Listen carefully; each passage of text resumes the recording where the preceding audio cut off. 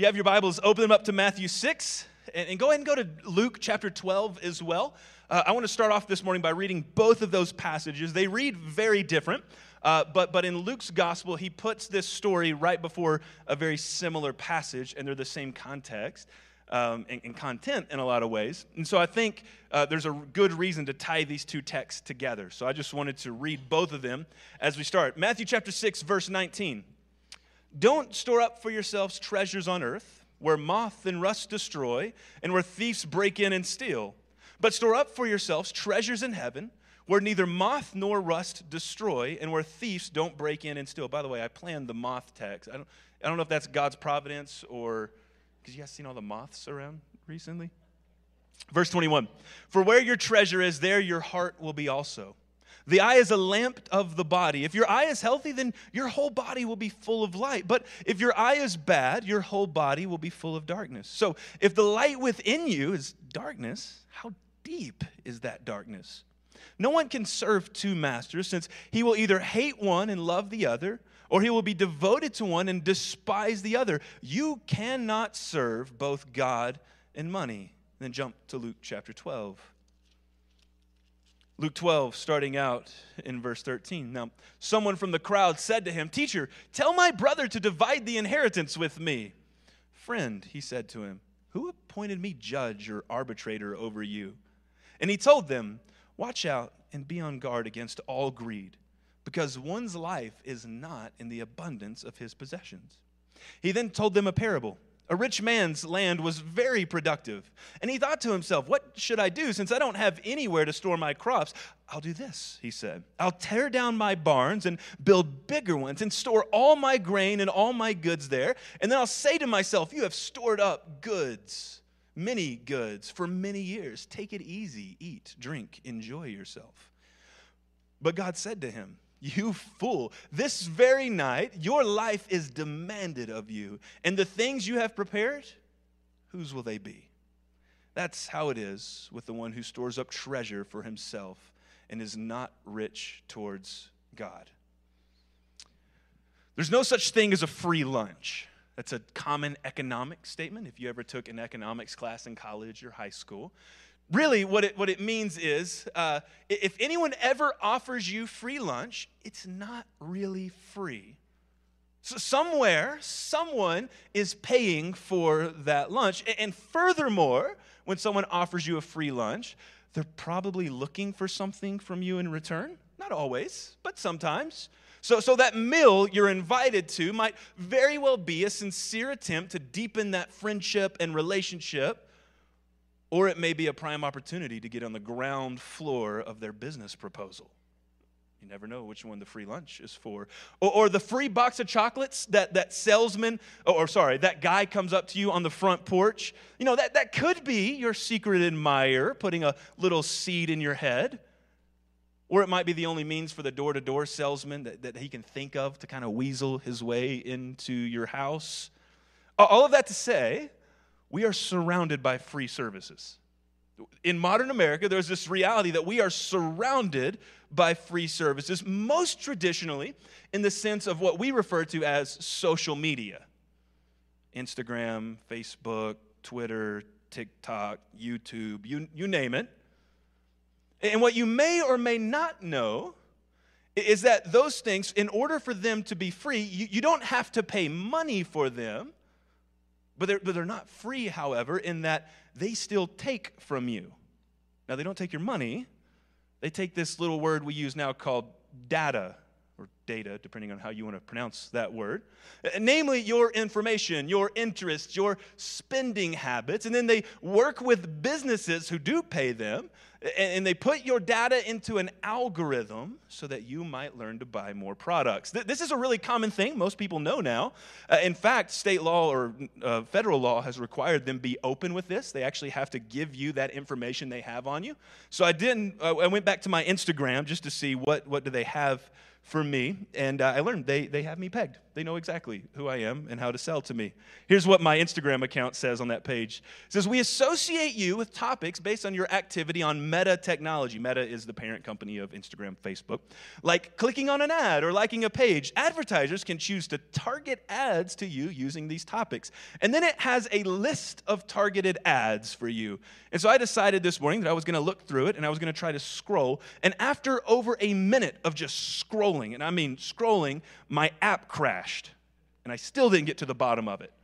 So it's something along the lines of like musical instruments, men's major golf championships, exercise and fitness, dog lover, Nintendo, National Football League, College Football League, Marvel Comics, something called the String Cheese Incident. I don't know what that is. I think it's a band.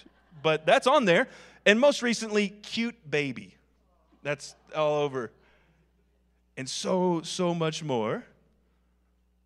But here's what that means. That in itself doesn't mean all that much until I'm scrolling and that advertisement hits my page and my brain goes, I want that. And it happens over and over again. I want that golf gear. If I buy that golfing product, I will be a better golfer. I want that Tennessee Vols t-shirt. I want that new type of guitar pick. How do babies survive without those products? We need that. And they have me pegged. Now, this is nothing new. It's the result of nearly 100 years worth of marketing and intentional strategies to promote more and more spending and more consumerism. And we'll get to Jesus' words. But before we dive into that, I need to take some time just to prove to you how far we've fallen from that. Because I think some of us are just not aware of everything that's fallen apart in the 2,000 years after Jesus has taught us. So, here's the reality. Jesus' words are not merely a tad uncomfortable to us. They are downright in radical opposition to the air we wake up and breathe on a daily basis, most of the time with no awareness. So to prove that to you, we need to do a little bit of a history lesson, but it's like borderline conspiracy history, so this is fun, right? By the way, this isn't conspiracy. You can go and look up documentaries and stuff over this. It's fascinating to me. But post-World War II, there was a man that was working for the U.S. Army Intelligence. And after World War II, he travels back to New York City and really begins to ask this question, something along the lines of, if the Nazis were able to use propaganda to shape Germans during wartime, could we use those same tactics to shape Americans during peacetime? So he starts asking these questions. That man was the nephew of Sigmund Freud, the famous psychologist, if you know anything about psychology. And he's now become known as the father of modern marketing. You probably have never heard his name. His name is Edward Bernays, and that's by design. He never wanted to be known. He wanted to be the unknown mover of consumerism. And so after the war, upon getting back, Bernays starts this kind of shadow alliance between politicians in D.C., bankers on Wall Street, and business owners on Madison Avenue, and has them all start working together in an attempt to prompt Americans to buy more stuff. If you don't believe me, again, you can just go to YouTube, because why not just go ahead and endorse social media since we're doing that, and just look up Edward Bernays, and an old NPR documentary will come up. You can watch it. It's in black and white, but it's telling this whole story. It's taking like 4 parts, so enjoy that. But through that process, Bernays actually wrote a book that he called Propaganda, where he actually renames that term. He recoins it from propaganda to public relations, because propaganda is bad connotation, but public relations is good connotation, but it means the same thing, if you didn't know. And in that book, he actually writes this. I have the quote up here for you. The conscious and intelligent manipulation of the organized habits and opinions of the masses is an important element in the democratic society. Those who manipulate this unseen mechanism of society constitute an invisible government, which is the true ruling power of our country. We are governed, our minds molded, our tastes formed, our ideas suggested largely by men we have never heard of. And I can feel you like, Philip, get out of this water. This is weird. This isn't what you usually preach like. This is his book. You can go read it. It's Public Domain Propaganda by Edward Bernays. So that line of thought starts to get passed through this kind of shadow alliance, and it connects to organizations and banking organizations such as the Lehman Brothers, which would go on to become the fourth largest investment bank in the U.S. before it crashed and burned in like the early 2000s. But one of their senior partners at the time, a guy by the name of Paul Mazur, he extends Bernays' thoughts even further, saying this: we must shift America from a needs culture to a desires culture. People must be trained to desire, to want new things, even before the old have been entirely consumed. We must shape a new mentality. Man's desires must overshadow his needs. So, I don't need a new phone, but that new one sure looks shinier and prettier than mine. And welcome to what is called marketed obsoletism, where we intentionally phase things out to put something new in. And even though you don't need it, your mind says, I want it so bad. So people wait in line at the Apple store for 2 weeks waiting on the new iPhone, even though they just got one last year. There's a lot more to that story. But here we are almost 100 years later, and the average American house has over 300,000 items in it. We consume twice as much material goods as we did 50 years ago. And I know this is hard. 50 years ago was not 1950. 50 years ago was 1973. 25% of people with 2-car garages don't have room to park either car in their garage. 32% of people don't have room to park one car. The national credit card debt is setting around $6,000 per person. $12,000 per family, and we continue to be bombarded with advertisements and targeted marketing tactics, so much so that the average American sees somewhere in the vicinity of 5,000 advertisements a day. And none of those advertisements are centered on needs. You know this. Because when Levi's jeans try to sell you some jeans, they don't say, hey, wear Levi jeans. They're the most comfortable jeans you could ever have. They last a long time. They're a really good pair of jeans. You should wear them. No. We don't advertise that way.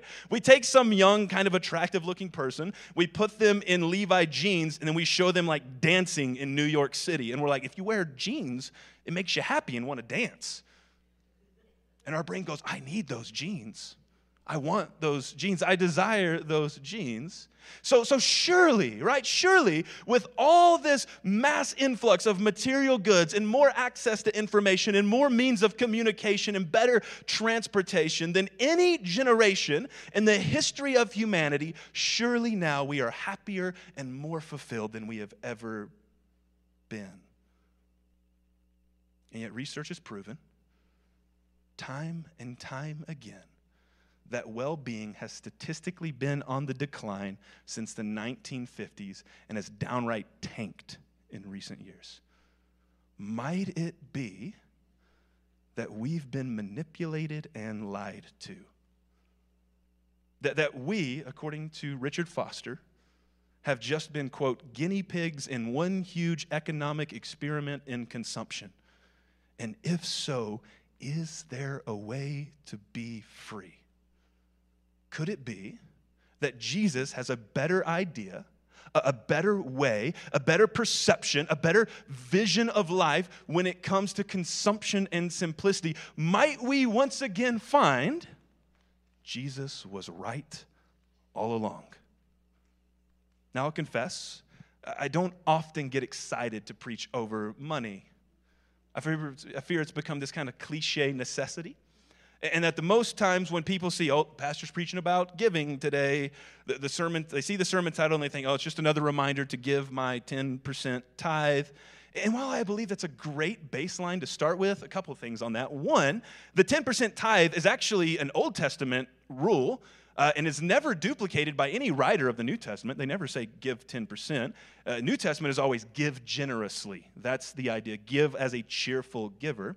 But even outside of that, I think the 10% line is a great baseline to think through. But the idea that God only cares about 10% of your possessions and has little to nothing to say about the other 90% is totally disconnected with the teachings of Jesus. It just is. If you take a survey of all the topics Jesus teaches on, somewhere in the vicinity of 25% of every teaching Jesus gives has something to do with money. Could you imagine if like once a month, we're like, oh, talking about money again, you wouldn't come back to this church. And yet over and over again, Jesus teaches that greed and the nagging desire for more will corrode our well-being. That the external pull of marketing and the internal push of greed has utterly sabotaged the truest meaning of what it means to live as a flourishing human.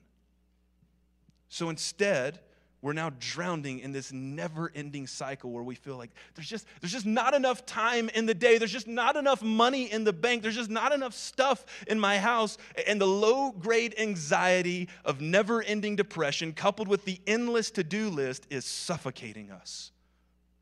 So what is Jesus' cure? What's the rescuer's plan?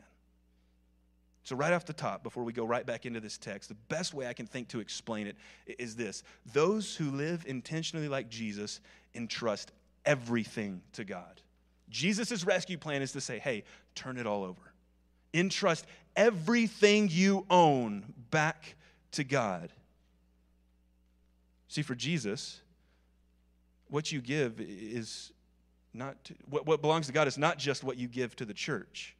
In fact, what you give to God is not just your money at all. In fact, God owns everything. And if that seems over the top, Matthew 6:19.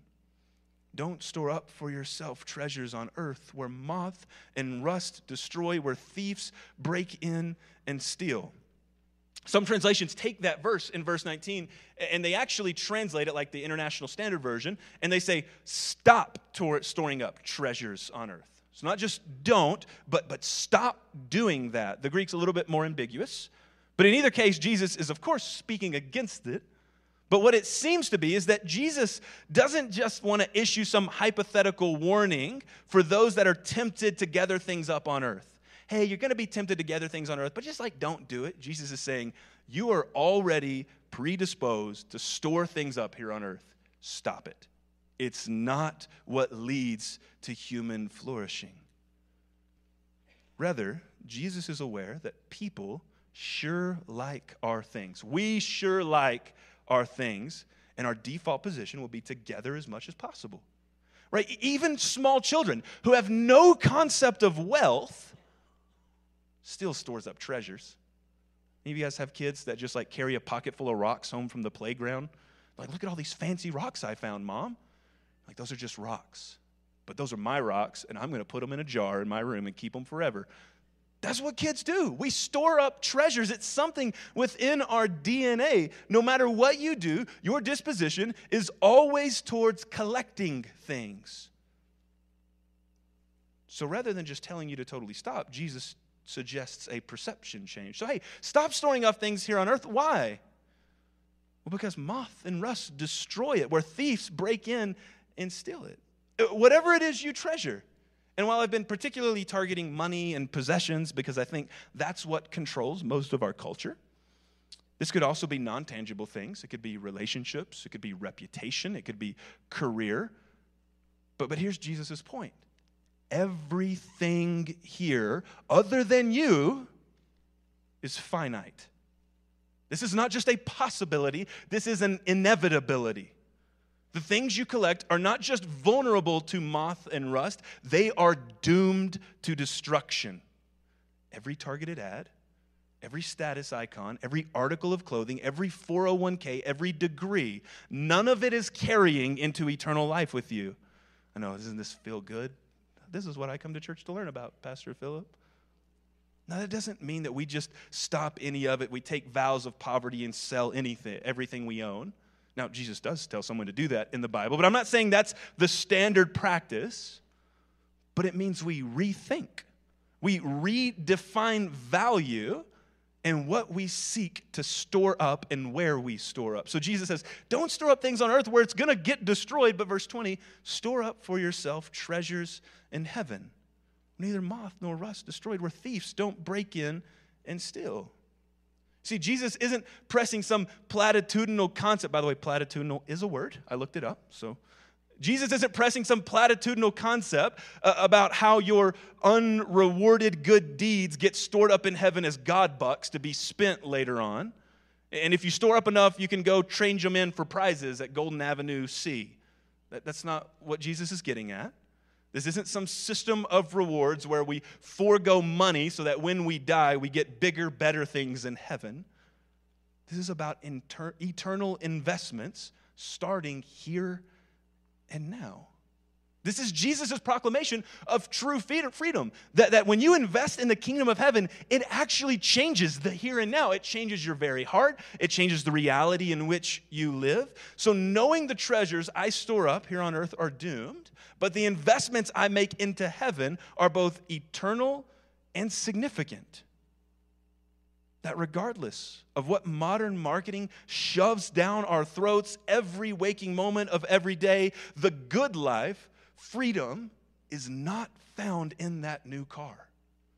It's actually not found in that 5-star restaurant. It's not found in early retirement. Freedom is found in reprioritizing our lives to focus on the kingdom of heaven and then invest accordingly. Why? Verse 24.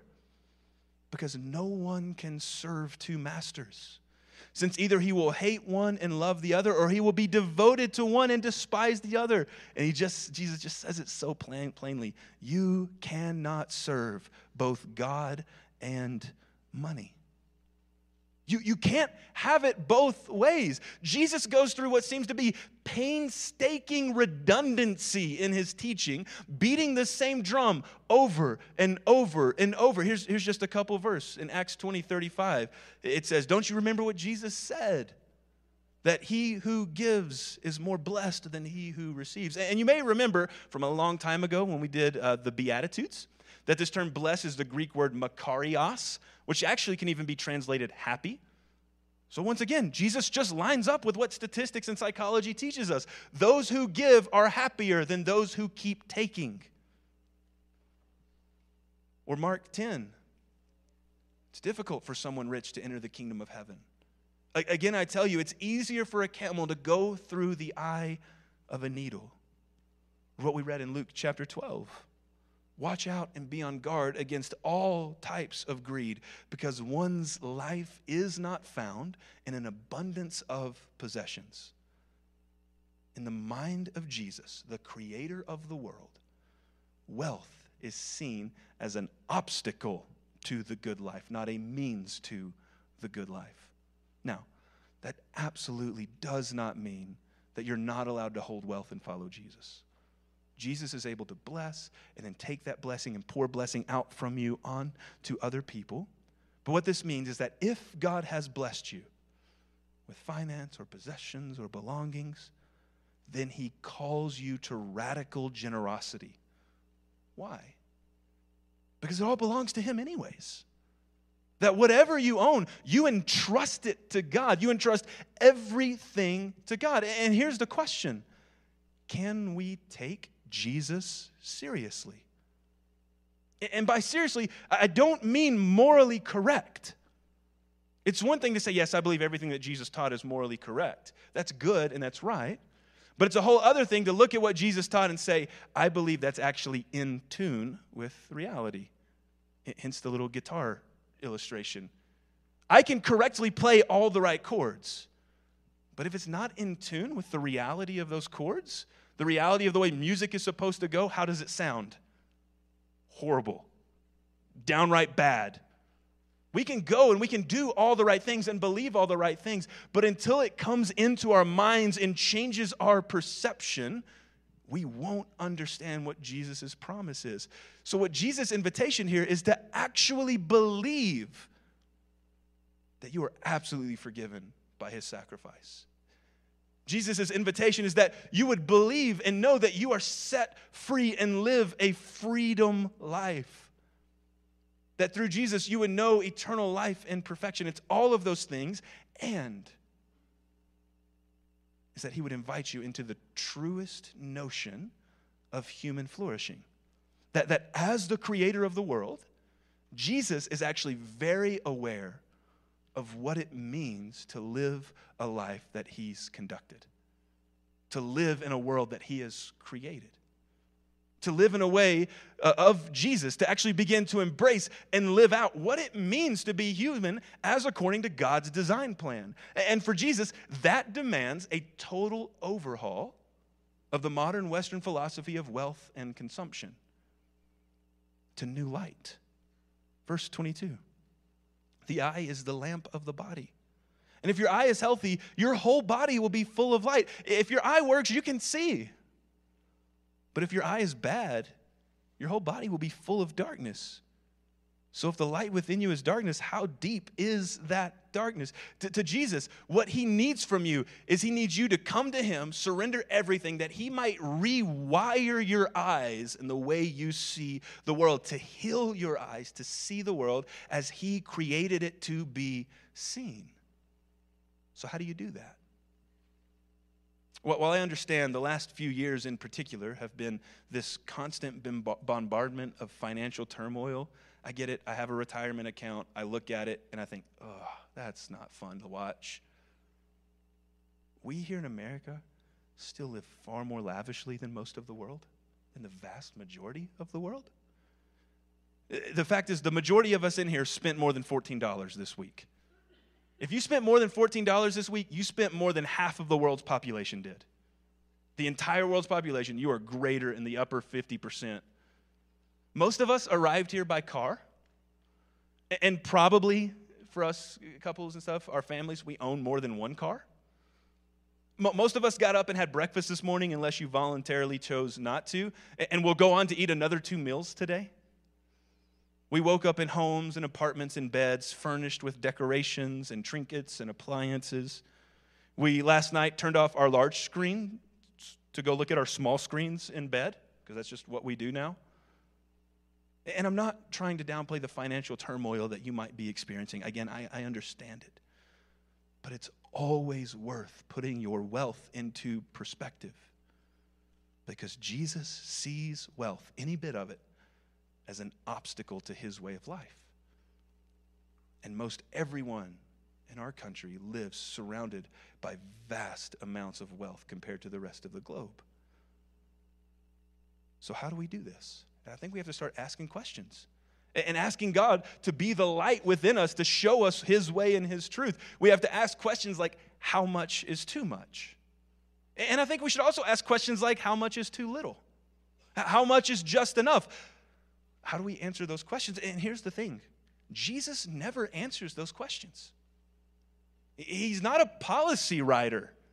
Jesus isn't coming out saying, thou must have no more than 12 pairs of shoes, unless thou is farming, and then thou may have 18 pairs of shoes to readily work in them.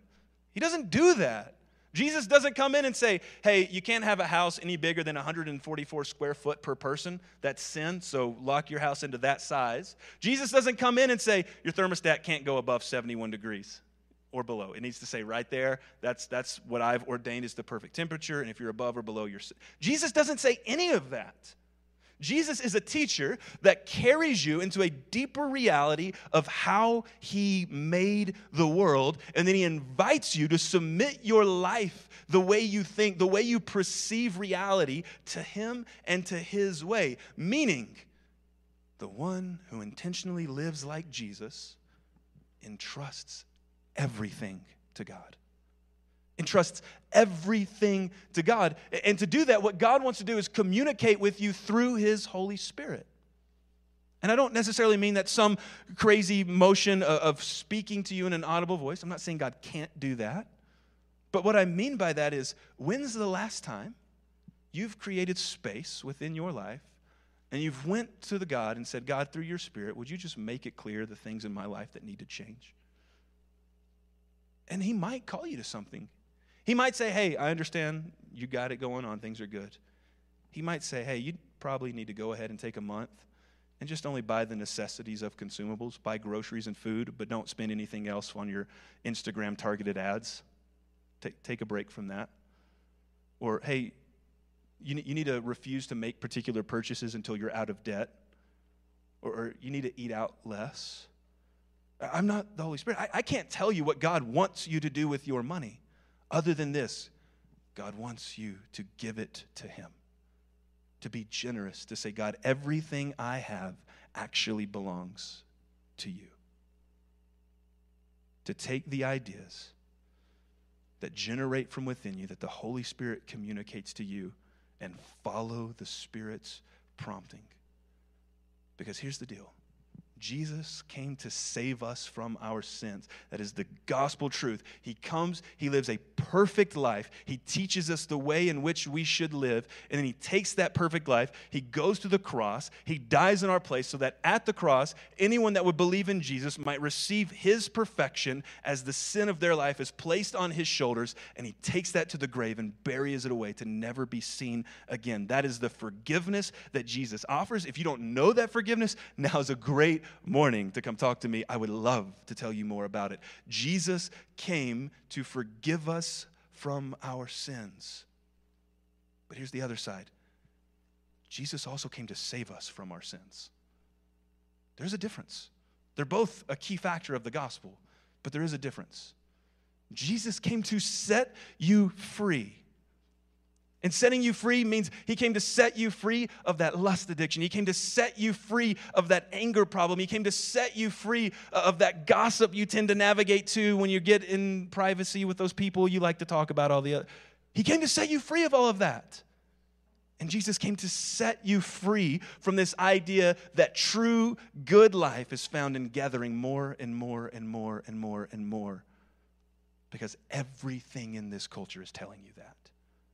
And Jesus has come to say, I have invited you to a better way of life, where you store up treasures not here on earth, but in heaven, where God uses it to invest in his eternal kingdom. So what do you need to do about it? Honestly, I don't have a clear answer for you. I can't give you exactly what you should be giving to the church, nor do I want to tell you what you should be giving to the church. In fact, we have it set up here at First Baptist, and I love this. I don't see what anyone gives. I don't want to see what anyone gives. It's not my business. I trust God can take care of this church. He has for 125 years. He can keep doing it because he's God. But what I'm inviting you to is the life that God wants you to live. So we're going to give you a few moments as we sing to reflect, to spend a few moments saying, God, what do you want me to do? Holy Spirit, what are you calling me? And maybe it's spend less, maybe it's give more, maybe it's nothing. I don't know. But regardless, Jesus is inviting you to a truer, freer way of life than what any product could ever offer you. Father God, thank you for what you've done in us. I pray that you would truly be the one who sets us free, who forgives us and loves us and redeems us, all of that. But that freedom would not just be something that's coming on the day we finally get to break the chains of this world and go to the next. No, that's something that we experience right here and right now in this life. God, that you would create First Baptist to be an icon for your glory of what it means to have freedom. And God, that would be seen in the way we treat one another, the way we spend our money, the way we treat our possessions. God, help us to be a church that sincerely and truthfully entrusts everything to you. It's in Jesus' name we pray. Amen.